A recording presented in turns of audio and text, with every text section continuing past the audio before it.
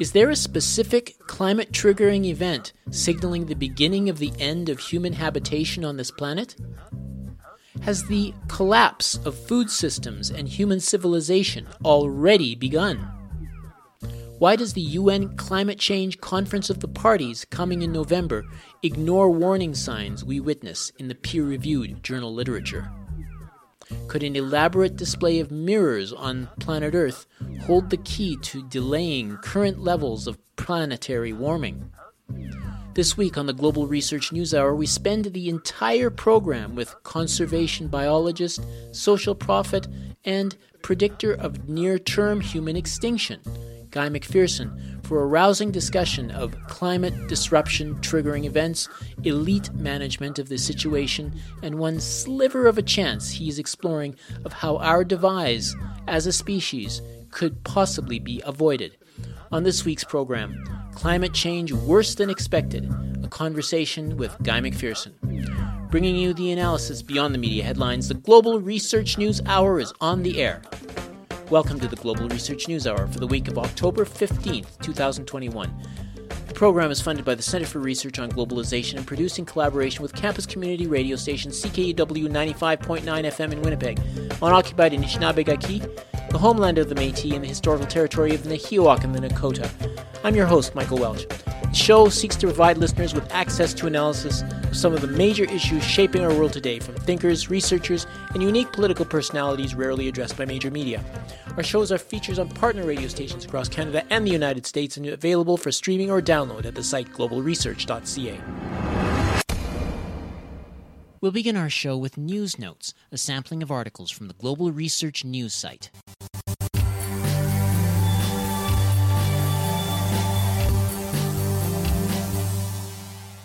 Listeners should know that some of the articles may run against common messaging about sensitive subjects and are not all endorsed by this radio station.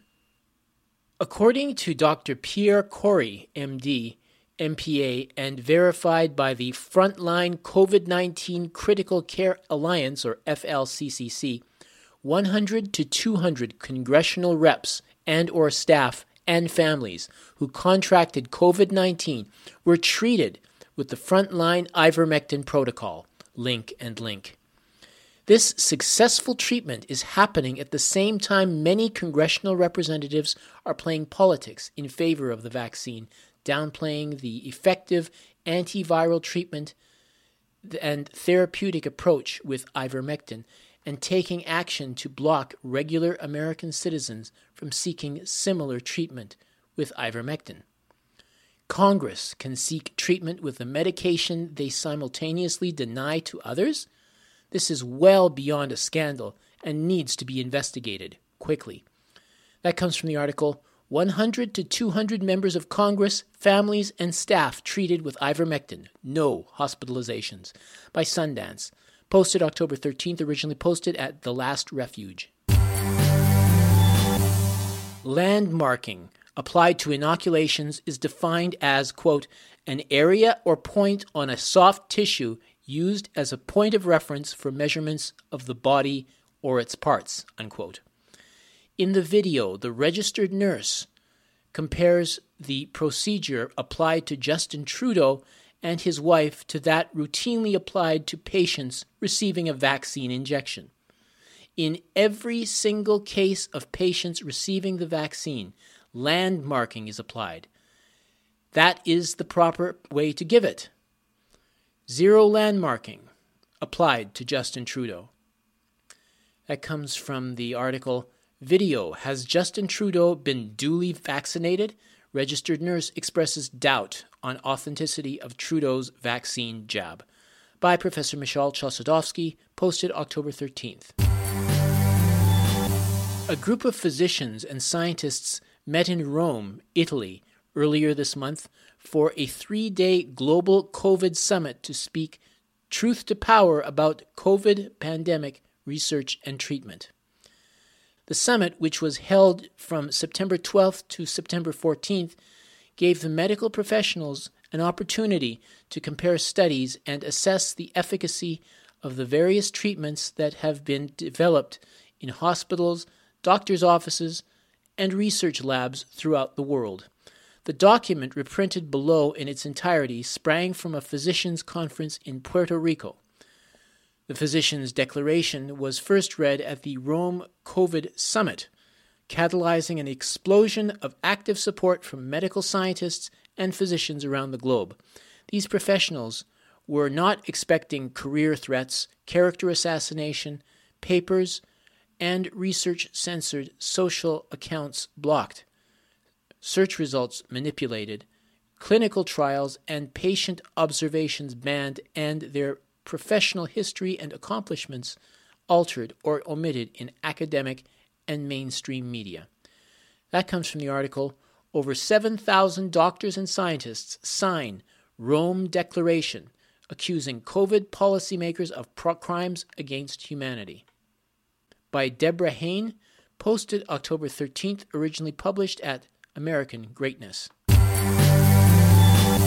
World Health Organization's database, for example, records over 2 million potential COVID vaccines injuries in 2021. According to an analysis of data recorded in the Vaccine Adverse Event Reporting System, or VAERS, quote, the total number of deaths associated with the COVID-19 vaccines is greater than the number of deaths associated with all other vaccines combined since the year 1990, unquote. According to a U.S. government whistleblower, nearly 50,000 people died in the United States within 2 weeks of receiving the vaccines. Amazingly, those responsible for this debacle are making record profits. More amazingly still, one of the main architects of this fiasco, Pfizer CEO Albert Bourla, has the audacity to claim that his company has done more for the good of mankind than any other company. That comes from the article, Pfizer's CEO Alfred Bourla, quote, we are very proud of what we have done, unquote. Vaccine triggers countless deaths and wave of hospitalizations, by Vasco Colmeyer, posted October 13th, originally published at lewrockwell.com. These are just a few of the featured articles appearing last week on the Global Research website. Regular visitors to the site are encouraged to send monetary contributions by fax, mail, or online. Just go to globalresearch.ca and click Donate on the menu bar.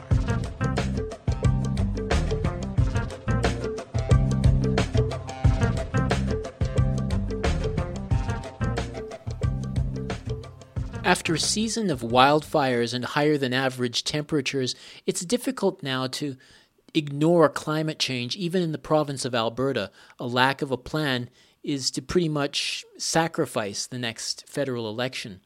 But the climate change scenario may have reached the point where it really is too late to save the planet. I recently spoke with Guy McPherson, one of the most outspoken prognosticators of near-term human extinction, to talk about the fate that human beings face following the latest IPCC report. Here is our conversation. We want to introduce another guest to today's show, actually somebody who's been on the show many times before, who's invested an extraordinary amount of time investigating the peer-reviewed research behind the science that's out there.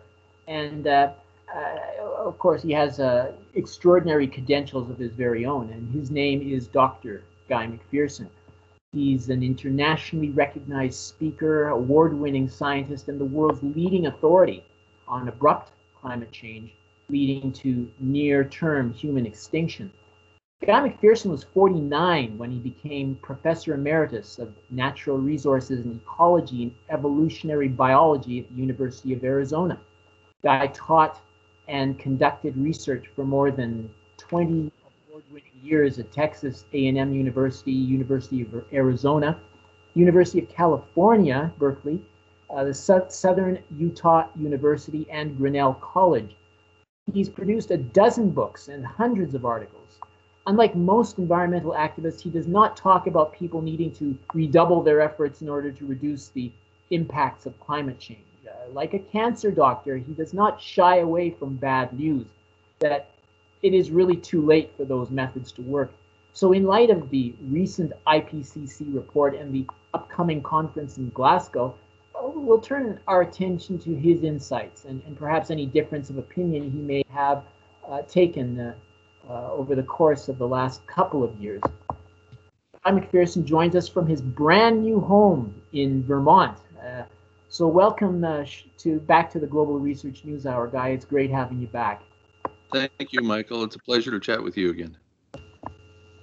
Why don't we start with the subject of abrupt climate change? We should focus on these trigger events. You know, I'm thinking of two in particular: the polar ice cap melting, you know, and the aerosol masking effect. I think those both qualify as you know, trigger events. Maybe you can think of a couple of others as well, but maybe we'll start with those two top ones, you know, in terms of, you know, how they're about to, you know, once either one of them is initiated, say, where they reduce aerosol masking, or they, you know, the polar ice cap completely melts. Talk about how that, once triggered, will accelerate the extermination. Okay, that's great. That's a great place to start, and I want to back up and start a little earlier than that. In his latest book, renowned professor Andrew Glikson said that we are in the midst of abrupt climate change. He indicates that we have warmed to 2 degrees C above the 1750 baseline in not much more than a single human generation. This is Andrew Glikson, a renowned professor at the Australian National University, indicating that we have already warmed 2°C, that ship left the station a long time ago, and now we're dealing with the effects of abrupt climate change. The considered and ongoing effects include a near-term loss of ice floating on the Arctic Ocean. This is floating ice, so it will have almost no impact on sea level rise. I see a lot of people focused on sea level rise, and I think they're pointing their focus in the wrong direction. Instead, what matters here is we're effectively taking an ocean surface covered with white ice that has high albedo or reflectance and converting it to dark blue, which is great at absorbing additional energy. That's not what we want. We don't want to absorb more energy on this planet. We've already had enough of that. We are already at 2°C above the 1750 baseline and rapidly increasing.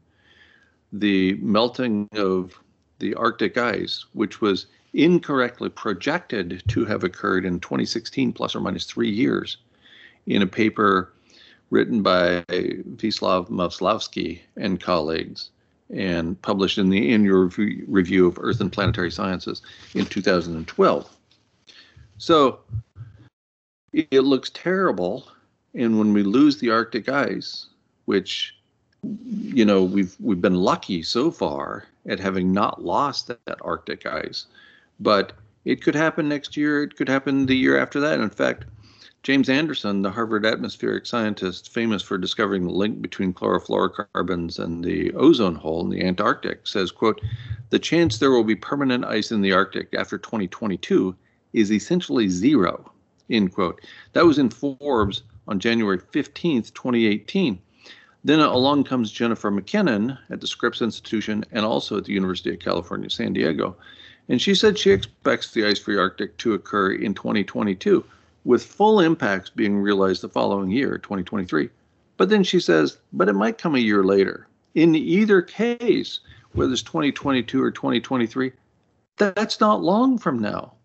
And the impacts of an ice-free Arctic Ocean are profound. The very rapid rate of environmental change in the wake of that event, as nearly as I can tell from the perspective of a conservation biology, will be so rapid that few, if any, species are able to keep up with that rate of change.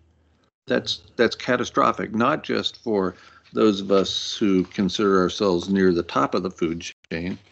And here I'm going to refer to another scholar, the lead author of the first peer-reviewed paper that came out about the ongoing mass extinction event and its impacts on temperature in humans. This was published June 19th, 2015.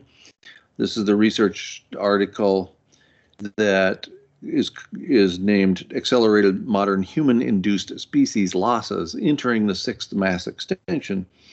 This was published in Science Advances. And the lead author, Gerardo Ceballos, said in an interview at the time, quote, "Life would take many millions of years to recover, and our species itself would likely disappear early on." So it's not just about the bunnies, it's not just about the butterflies, it's not just about the bees, it's about us. Because we're at the end of this long train of events that comes to us in the way of pollinators acting freely on our behalf, filter feeders, cleaning up the water so that we can drink it, and so on, providing all of these free services that we have for many years failed to acknowledge the importance of.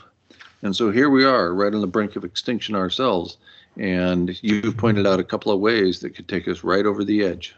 Yeah, well, you mentioned that, and as somebody who's as an evolutionary biologist, I mean, this is certainly in your camp to comment on, but like, I'm just wondering how, I mean, when you say, that human beings are likely to, forgive me for being a little bit biased, but I mean, how is that likely, like what effect is that going to take in terms of, is it just going to, is our water going to vanish? Is our food going to dry up? I mean, what's the exact mechanism, if I could ask? Right. Just to probe a little further.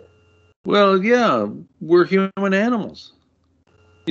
Most people, when they say animals, they're referring exclusively to non-human animals. Or when they call somebody an animal, that's an insult. Because clearly we're talking about non-human animals. If you call somebody, he's an animal. So we are human animals. What that means is we depend upon habitat too. Habitat is comprised of many factors. It's not just the clean water that's provided for the most part by filter feeders in the water. It's not just the pollination of crops, some of which occurs admittedly through the wind instead of through insects. It's about the temperature and the relatively stable temperature that we have experienced so far. So let's go back about 10,000 years. We've come out of the last ice age, and for the first time that we can detect over the course of the last 2 billion years, the planetary temperature stabilized at about 1.5 degrees above that 12 degrees Celsius ice age. So the temperature warms up, but it doesn't just warm up, it stabilizes at about 13.5 degrees C above that, or 13.5 degrees C global average temperature. So that's a relatively cool temperature, and it stabilized there for a few thousand years. During that few thousand years, although Homo sapiens had been on this planet for about 320,000 years with no civilization ever arising, and yet during the first few thousand years after that temperature stabilized coming out of the last ice age, civilizations popped up all over the planet just for the first time ever. And here I'm defining civilization by the ability to grow, store, and distribute grains at scale. So if you can't grow corn, wheat, soybeans, that's considered wheat or grains these days. If you can't grow these crops at a relatively large scale that can be stored, and this is critically important to civilization. If you're a hunter-gatherer, you almost always have to move around from one place to another to find the food, because the food keeps moving around and escaping you. But with grains, they give us a whole new world. A whole new world opens up to us, and that's the ability to store these things for an extended period of time, many years, in fact. So as long as you find a cool, dry place, like a cave, you can store corn, you can store wheat for a very long period of time. So you can get through what used to be hard times that would cause a dwindling of the human population, at least locally or regionally. And now it has no impact because we got corn stored, because we got wheat stored, so we can get through those hard times. So this is new. The climate changed to our benefit as a civilization and arguably as a species just a few thousand years ago. And So here we are now, massively overpopulating the planet as a result. So it sounds as if, from what you're saying, the first sign of this, call it collapse, extermination, will be the collapse of our civilization. That will be, step one, I guess you might say, and that through that we would have a definite where the decline starts to begin. Yes, and I would argue that that's already started. I lived in Belize in Central America for about 2.5 years, in 2016 through the end of 2018. And people there were talking about how they used to be able to grow food, and they can't anymore because the weather has changed. People who had lived there for their entire lives knew the stories from their parents and from their own youth that had them growing corn specifically and storing that corn and getting through the tough times. We have an immigration crisis on our southern border, and it seems that a lot of Americans believe that the people coming up from Central America and Mexico and even South America just want a free trip to Disneyland. Trust me, those people are suffering. They're not invading the United States because they want to go to Disneyland. They haven't heard anything about the great restaurants and the great hotels to stay in. They don't have the money for that anyway.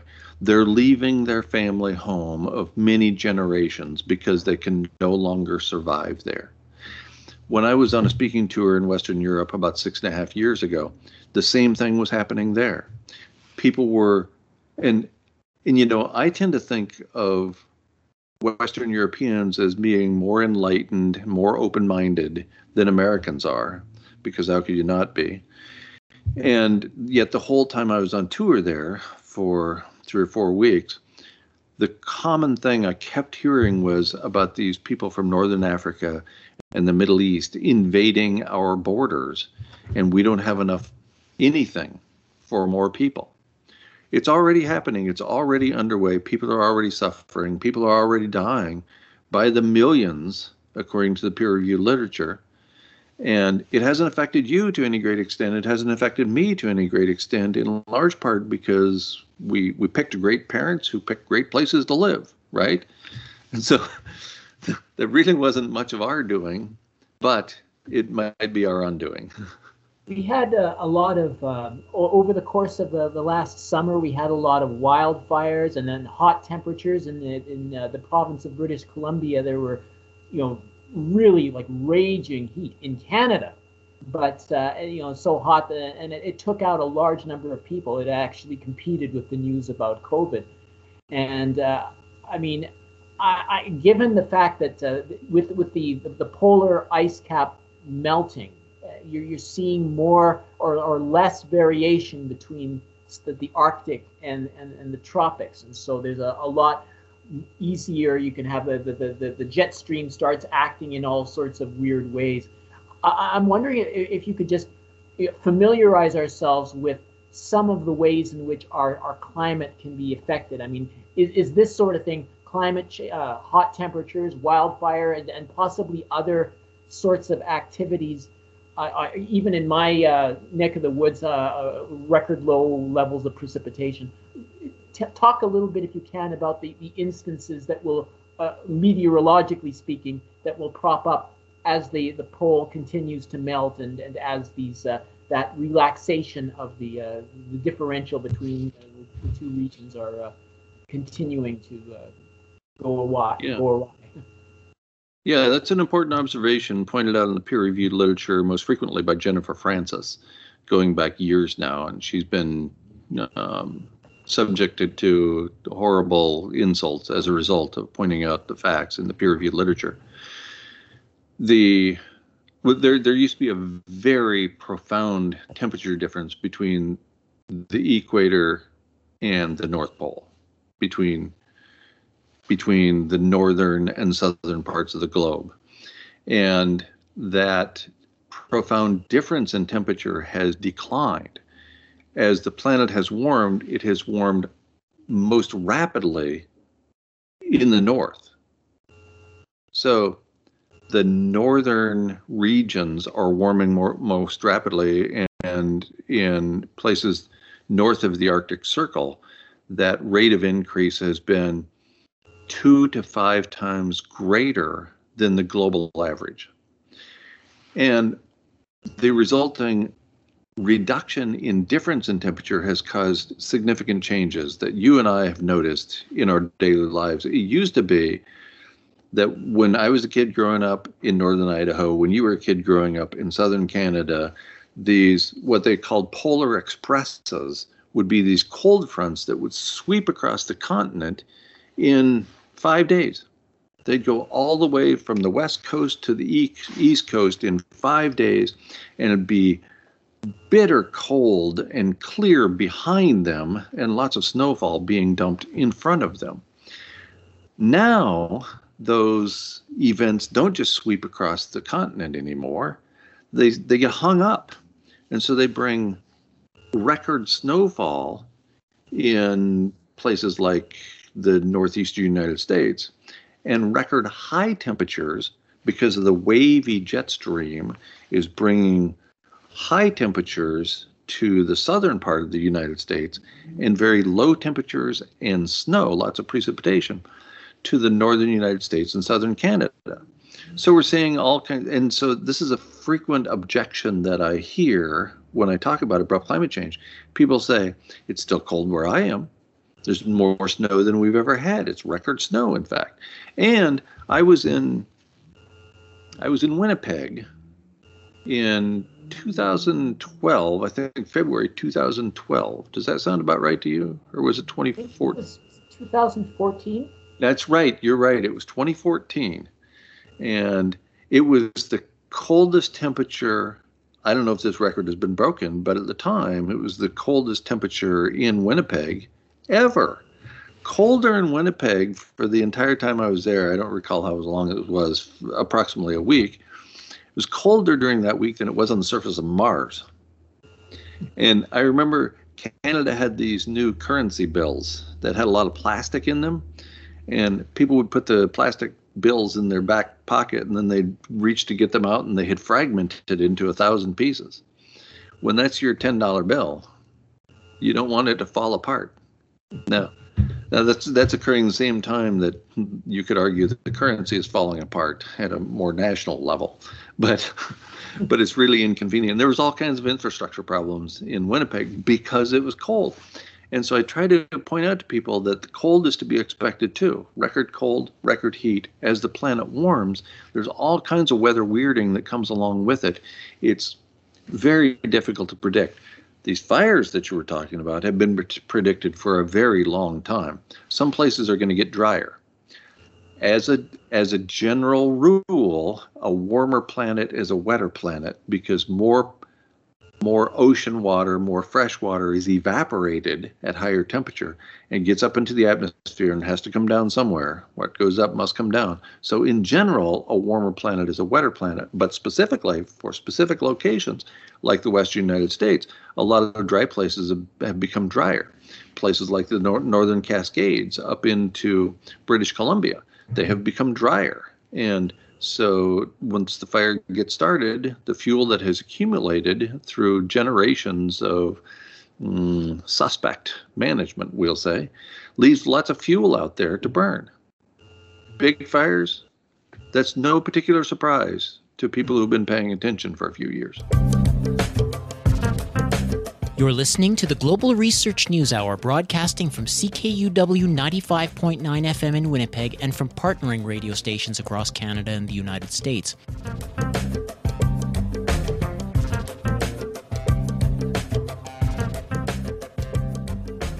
In case you just joined us, we're listening to Guy McPherson, Professor Guy McPherson, Professor Emeritus. He has we're speaking about the common belief, the key issue of climate change.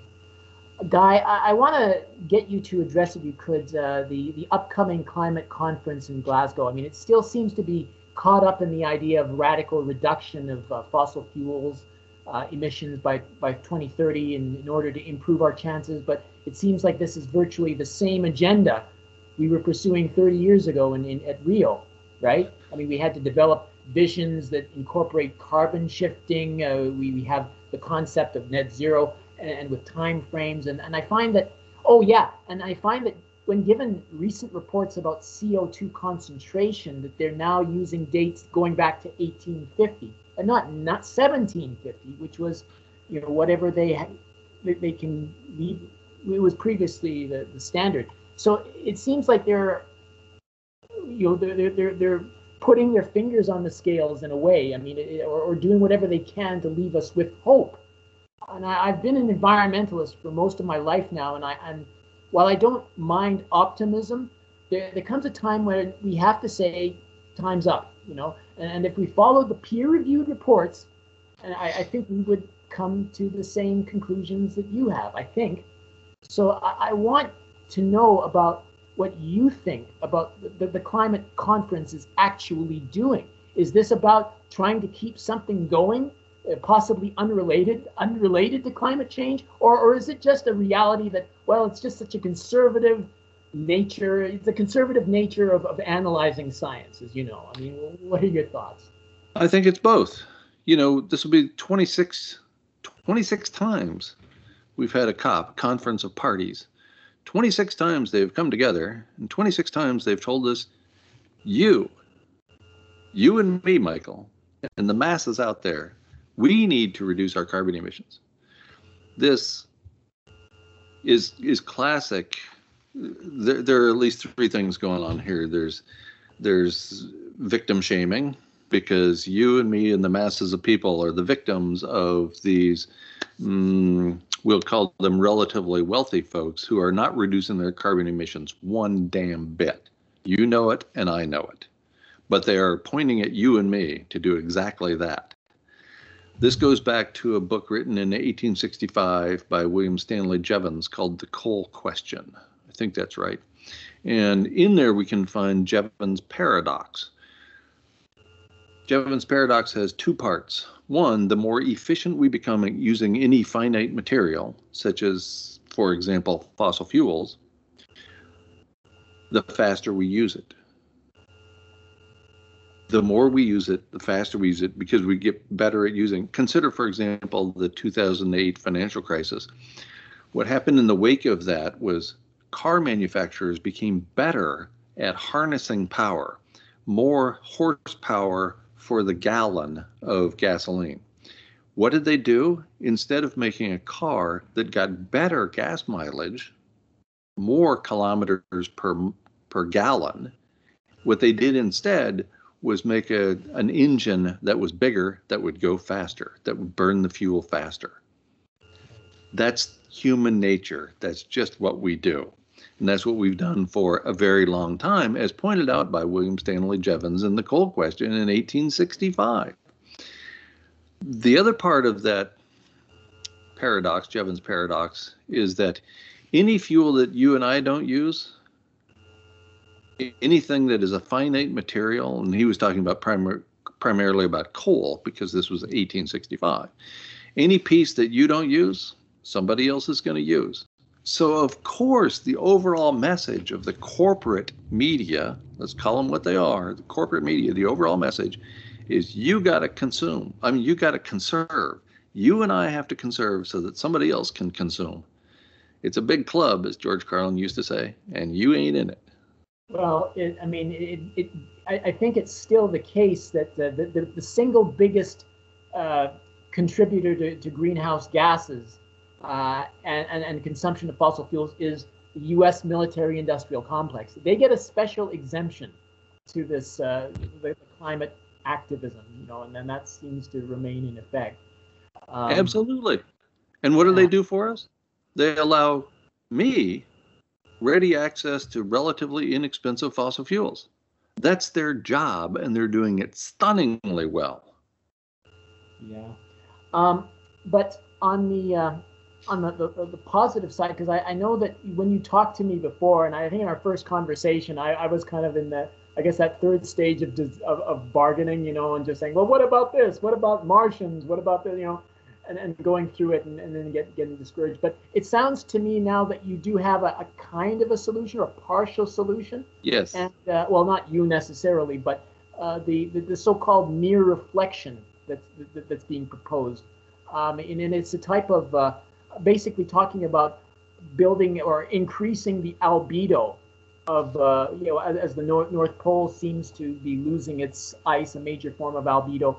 This is making up for it and stopping our planet from warming further. Could you just explain that to us and how Yes, it came to be that? I would love to. Dr. Ye Tao at Harvard's Roland Institute contacted me several months after he discovered my work. I think on YouTube, I'm not sure. And Dr. Tao is an award-winning physicist, and he is very interested in biology and ecology. And so months after he came across my work, he wrote to me and said, I have this idea. This is a very, very talented, multi-talented engineer and physicist. And he says, what we need to do is stop the sun from hitting the Earth's surface, because if it doesn't hit the Earth's surface, then it can't warm the Earth. And then the fossil fuels don't matter, because the fossil fuels act as something like a blanket. By burning fossil fuels, we produce those greenhouse gases that we all know about that go up into the atmosphere, and the greenhouse effect is essentially trapping heat and holding it down close to the Earth. But if we don't heat the planet at all, then we don't have to worry about those greenhouse gases considerably adding to the blanket and therefore holding the heat close to Earth. What about if we use mirrors, actual physical mirrors, and put them out at ground level where it's inexpensive to place them, and have them reflect the incoming light before it hits the Earth, before it has a chance to warm the soil and warm the sea and so on? And I thought that was sheer genius. And for years, at this point, probably 6 or 8 years, I'd been going around pointing out the evidence that we're completely screwed and there's no way around it. If we reduce industrial activity that causes these particles to fall out of the sky, and called aerosols, and that warms the planet even faster than continuing to burn greenhouse gases, fossil fuels leading to production of greenhouse gases. So I thought we were screwed either way. And then Dr. Tao comes up with this brilliant idea, and the humility I experienced. Now, I never wanted to be wrong. I never wanted to be right about this. I never wanted to be right about us going extinct by next Tuesday, as according to the people on Reddit say. I've announced that we're going to be extinct by next Tuesday, every Tuesday. And I never wanted to be right about that. But I didn't think there was a way out. And then this relatively young man comes to me and says, how about this? And we subsequently met for a few hours and talked about the idea, on Zoom and so forth, online. And it's sheer genius. I think Dr. Tao should win the Nobel Peace Prize just for having the idea. I think it is that profound. It's so much out of the blue. It's something that I never thought of, that apparently nobody else had ever thought of either, because the best we have up until that point is a colleague of his, David Keith at Harvard, who is proposing spraying aerosols into the sky, something that we would have to do literally forever in order to retain the temperature at the point it is. Whereas putting physical mirrors out on the ground is something that we would have to do and maintain every 2 or 3 decades, right? So it's a relatively durable solution. In fact, Professor Keith criticized Dr. Tao's idea because it was durable. He said, this is no way to make money for the 1%. And clearly, that's the most important thing on this planet. Are you kidding me? And so Dr. Keith actually criticized this brilliant idea because it wouldn't be a way of making money for the extended period of time for the wealthy. This is absurd and ridiculous. And I'm not even remotely surprised. Well, maybe I'll just ask, because I know that the peer-reviewed literature, because this essentially, I mean, this is a geoengineering Yes. role, right? And so, and peer-reviewed journal literature said that these sorts of approaches, which we might feel the need to take, can have the side effect of making the situation worse, if I'm not mistaken. How Yes. do you approach that? How would you argue would you rebut that, if I might say? Right, absolutely. In fact, the National Academy of Sciences of the United States and a European body of similar stature, both in 2015, indicated that geoengineering is a bad idea, should not be pursued because it might have adverse side effects. Fair enough. And that's the side I was on and argued against geoengineering for years. And then along comes Dr. Tao's idea. This is completely different than any other geoengineering strategy I've ever heard about. In addition, it's a framework. It's not just one idea. It's not spraying the sky with sulfates. It's not just putting mirrors out. It's called the Mirror Reflection Framework because it's an entire framework of ideas that will be implemented at the same time. First, we're like the firefighters who have to put out the fire or at least suppress it to keep it from burning any longer. Then, in an hour or two, we'll worry about the building coming down. But right now, let's get the people out of the building. Let's try to suppress the fire. That's where we're at. We're at the warmest Earth with civilization present ever. We can't go another half a degree, I don't think, rapidly. And the rate of change is critically important here. I don't think we can add another half a degree rapidly, much less another degree and a half rapidly, and continue to survive on this planet. So that's inconvenient. I think we need to do something right now. I think we are in the midst of a planetary emergency. I think anything positive or negative that is introduced through the mirror reflection framework can be reversed very quickly. So Dr. Tao has already done relatively small scale experimentation in which he has put mirrors out just above the surface of the Earth and measured what goes on in the soil beneath them, with mirrors and without mirrors. And he finds a profound increase in soil moisture and therefore increase in life forms beneath mirrors than adjacent to the mirrors. So if it has an adverse effect and we spend a couple $1 billion putting mirrors out and 6 months later we realize, oh, that was too many, what's the worst case scenario? Turn some of them upside down, shut them off, turn down the switch a little bit. I don't see any negative impacts that couldn't be reversed as rapidly as we can cause those negative impacts to occur. So, yes, there may be negative impacts, but I guarantee you that there's going to be negative impacts if we don't do something. We're in a really dire situation right now. People don't realize this is the warmest planet we have occupied with civilizations present. If we get much warmer, especially given the rapid rate of change that we're experiencing right now, we're done. It's game over. And you want to talk about details?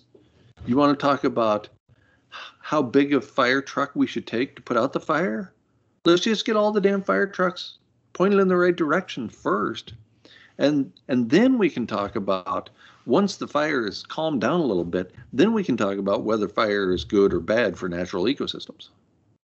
Yeah, I mean, you certainly make a good, your point sounds good to me, but I'm wondering some of the obstacles that Tao is facing, and I guess yourself, I mean, in terms of like how, because this is going to be a very expensive project, and what is necessary to get this going, because I think it's clear that all of the major billionaires are going with the the flow of the UN right now. What needs to happen in order for this thing to actually go forward?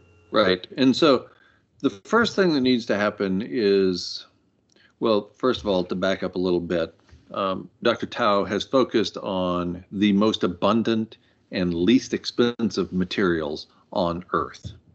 What does it take to make mirrors, physical mirrors? Sand. That's about it.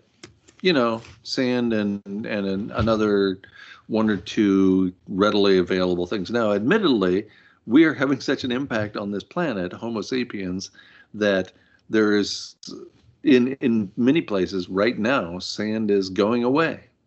However, it's still better to start with a very abundant material than to start with, we need 3 Jupiters and we need them here now, that sort of thing. So I think that Dr. Tao has pointed in the right direction. What comes next, though, beyond physical implementation of mirrors, which would, from the perspective of you and me, Michael, that would take a lot of money. It would take hundreds of millions or maybe even a few $billion. From perspective, we are not going to pay for that. I'm not going to reach into my pocket and say, well, I got $5. That's not going to do it. But there's a handful, or maybe a little bit more than a handful, of people around the world who have that kind of money, for whom it's really pocket change. $1 billion here and there for the likes of Elon Musk, for the likes of Bill Gates, and at least a half a dozen other people. It's just not that big a deal. What comes next is probably the most important criticism that those extremely wealthy people are launching. It's called a framework because it's not just about the mirrors. It's not just the physical implementation of these mirrors. It's also about changing the way we live. It's also because if we keep living exactly as we're living now, I don't care how many mirrors you put out there, how much you cool the planet, we're gonna go faster. We're gonna exceed the ability of the mirrors to reflect incoming energy, and therefore we're going to continue to warm the planet. So the other parts of the framework have to do with the way we live. And I think that's where the real pushback is coming, is because, you and I, Michael, are not millionaires. I'm barely in the category of hundredaires at this point. And yet we enjoy this enormous privilege, right? We go to the grocery store and there's the stuff we need to eat right there every single time. We turn on the tap and water comes through it. We turn up the heat and the house heats up. We turn down the heat and the house cools. We got all these great things going for us. And we're in a position that for the most part, we don't want this to change. Right? And I can imagine being a billionaire, I wouldn't want a thing to change. You snap your fingers and 37 people show up wanting to serve you. So if we can't do it that way anymore, if nearly 8 billion people with their wants and needs are pushing for more and more, that's just not going to work. And if some of those people, the ones who could actually fund this thing, the ones who could support this thing and get it going, if they're the people who are going to lose a lot of privilege, then I can see why they might not support it. I can see that some people might want to live another year or 2 or 5 years longer with this level of privilege than to give up any of it, even if it means they get to live for 50 more years and their grandkids get to live and their grandkids get to go on forever. I can see that because for the most part, these people who have billions of dollars are not tuned in with the kind of empathy that the rest of us have. They're concerned about themselves and their own privilege. And if they're not willing to give up a little bit of that, then I think we're screwed.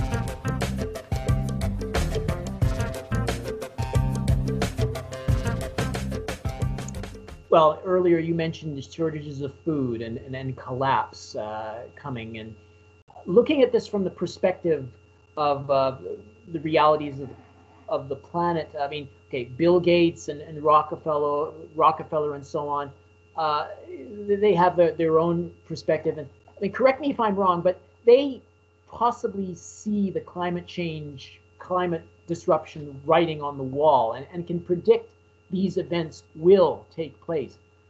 We also know the records of some of them being quoted as Malthusians, okay, depopulating the planet. Bill Gates, certainly. We also know that, well, according to a recent study by Oxfam, that over the course of this pandemic, the world's billionaires saw their collective wealth increase from $8 trillion to $13.5 trillion. That's 68% in just 16 months, while millions of people are losing their livelihoods. The sound you're hearing in the background is laughter of the 2,690 billionaires as they walk into their banks. But taking it to the broader perspective, I mean, I have no doubt that these people see that there are too many people in the world and would welcome getting rid of some of them, several of them. So if they are presented with a situation of assured climate collapse very shortly, what do you think they would do? I mean, would they announce it to the masses in an effort to coordinate a collective response, or just do nothing? Or would they instead implement a silent agenda of their own? Something that some people see happening with this pandemic, or right. Maybe the response to it, the vaccines. I mean, I don't expect you to dig up peer-reviewed literature on this subject per se, but what do you think generally of this convergence between abrupt climate change and this pandemic scenario? I mean, is it a coincidence, or what do you see from the perspective of the elites, I guess you would say? The truly wealthy are among the most knowledgeable of humans on the planet. If you accept that premise, as I do, then you have to acknowledge that the really wealthy do not want to lose aerosol masking. Most people don't know about aerosol masking. I didn't find out about it having studied climate change since the early 1980s from a scholarly perspective. I didn't know about aerosol masking until early 2012. So 40 years I was in the dark. And there's a paper by James Hansen and colleagues that comes out, and I thought it was the first one ever. I actually referred to it as the first paper ever to talk about the aerosol masking effect because they quoted no previous work. Get this, the work goes back at least to 1929. Peer-reviewed evidence goes back to at least 1929 in a paper by a guy named Anders Angstrom, pointing out that the level of aerosol masking at that point, 1929, was about the same as it was in December 2011 when Hansen and colleagues wrote their paper. So if you believe, as I do, that the truly wealthy out there are also truly knowledgeable, and therefore they know the kinds of things we don't know, then I suspect they know about the aerosol masking effect. And so that puts into serious question, for me at least, about the depopulation agenda. Because getting rid of people over a course of even a generation is going to reduce that aerosol masking and overheat the planet very rapidly. So, the system as it's working today is working brilliantly for what we'll call the 1%, what I'll call the 1%, right? The truly wealthy folks. They're getting along just fine. They have all kinds of workers who are willing to work for very little privilege. Just throw them a bone every now and then. I was one of those receiving those bones every now and then for many years. And so as long as we keep this set of living arrangements going the way it is now, I think the 1% are getting along just fine. Now, maybe they recognize that we're on an overheated planet and something needs to be done, because the population bomb certainly didn't do it. The population bomb, Paul Ehrlich and Ann Ehrlich's book, although Ann wasn't allowed to be on the cover because the publisher thought that a woman couldn't know anything about overpopulation. In any event, that book came out in 1968. We've known for a long time that we are on an hyper-strung planet, that we're demanding too much by having too many people. And the response, of course, has been to approximately double the human population since that book came out. So that hasn't worked all that brilliantly. I don't know about the truly wealthy people, the 1%. I don't know what they know. If they know about aerosol masking, then they cannot be on board with a population reduction over the course of even 1 or 2 generations, because it's from now till 2100 that the models focus on for aerosol masking, even though, as James Hansen has pointed out many times, the aerosols fall out of the sky within 5 days. Still, the conventional scientific approach is to look out 90 or 100 years to come up with those projections. But it's not going to take that long for the planet to heat up if we reduce industrial activity. Bottom line, after all this shaggy dog story meandering around, is I don't know. I don't know what they know, but I suspect that the 1% are among the most knowledgeable of the people on Earth. And so that puts them in the same bind that you and I are in. We want to do the right thing. I'm not sure the 1% fits into that category. The rest of us want to do the right thing. They want to do the right thing for them. And I'm not sure that the right thing for them is to reduce the human population and just keep their children and grandchildren around. So, sorry, but I don't really have a good answer for that. Well, you told us plenty, and you gave us a good overview of the whole global situation, and maybe you'll continue to ponder these and other ideas as we move forward. I'm afraid we're at the end of our time now, Dr. McPherson, but I want to really thank you for coming on the show. It's really always a treat to have you back. Thank you, Michael. It's a pleasure to talk with you. You're one of the relatively few interviewers who actually allows me to answer the questions. So thank you for that. Thanks a lot. I've been speaking with Guy McPherson, he's Professor Emeritus of Natural Resources Ecology and a recognized speaker and award-winning scientist on abrupt climate change leading to near human extinction. We've reached the end of the program, but before we depart, a few words about next week's program. I sit down and chat with the author Richard Heinberg. He's a journalist, educator, and lecturer, a leading informed voice on the state of peak oil, and one of the leading advocates for encouraging people to shift away from our current consumption of fossil fuels. He's just released a new book, Power, Limits and Prospects for Human Survival. It's a little different from much of his past work. He will be my feature guest on next week's show. In 2 weeks' time, I hope to return to the topic of the COVID vaccination, in which I hope to discuss the new vaccine passports and the danger and efficacy of the vaccine, among other things, and from all angles. I hope you'll join us then. You've been listening to the Global Research News Hour, a program funded by the Center for Research on Globalization and produced in collaboration with campus community radio station CKUW 95.9 FM in Winnipeg on occupied Anishinaabe-Gaking, the homeland of the Métis and the historical territory of the Nahiawak and the Nakota. The show is aired on other radio stations across Canada and the United States and is available for streaming or download at globalresearch.ca. To leave feedback on this program, please email globalresearchnewshour@gmail.com. I've been the show's host and producer, Michael Welch. Thank you once again for listening.